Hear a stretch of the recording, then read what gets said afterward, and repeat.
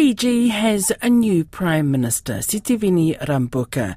We go to Koroi Hawkins, who has the latest from Suva. Sitiveni Rabuka has been elected as the new Prime Minister of Fiji, bringing an end to 8 years of political dominance by the outgoing Prime Minister Frank Bainimarama and his Fiji First Party.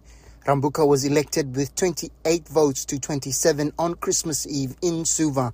Rabuka heads a three-party coalition government consisting of his own People's First, the National Federation Party led by Biman Prasad, and the king-making Sodelpa Party led by Viliame Ngwavoka. Today's result was met with jubilant celebrations in the capital Suva, with similar scenes playing out across the country on social media.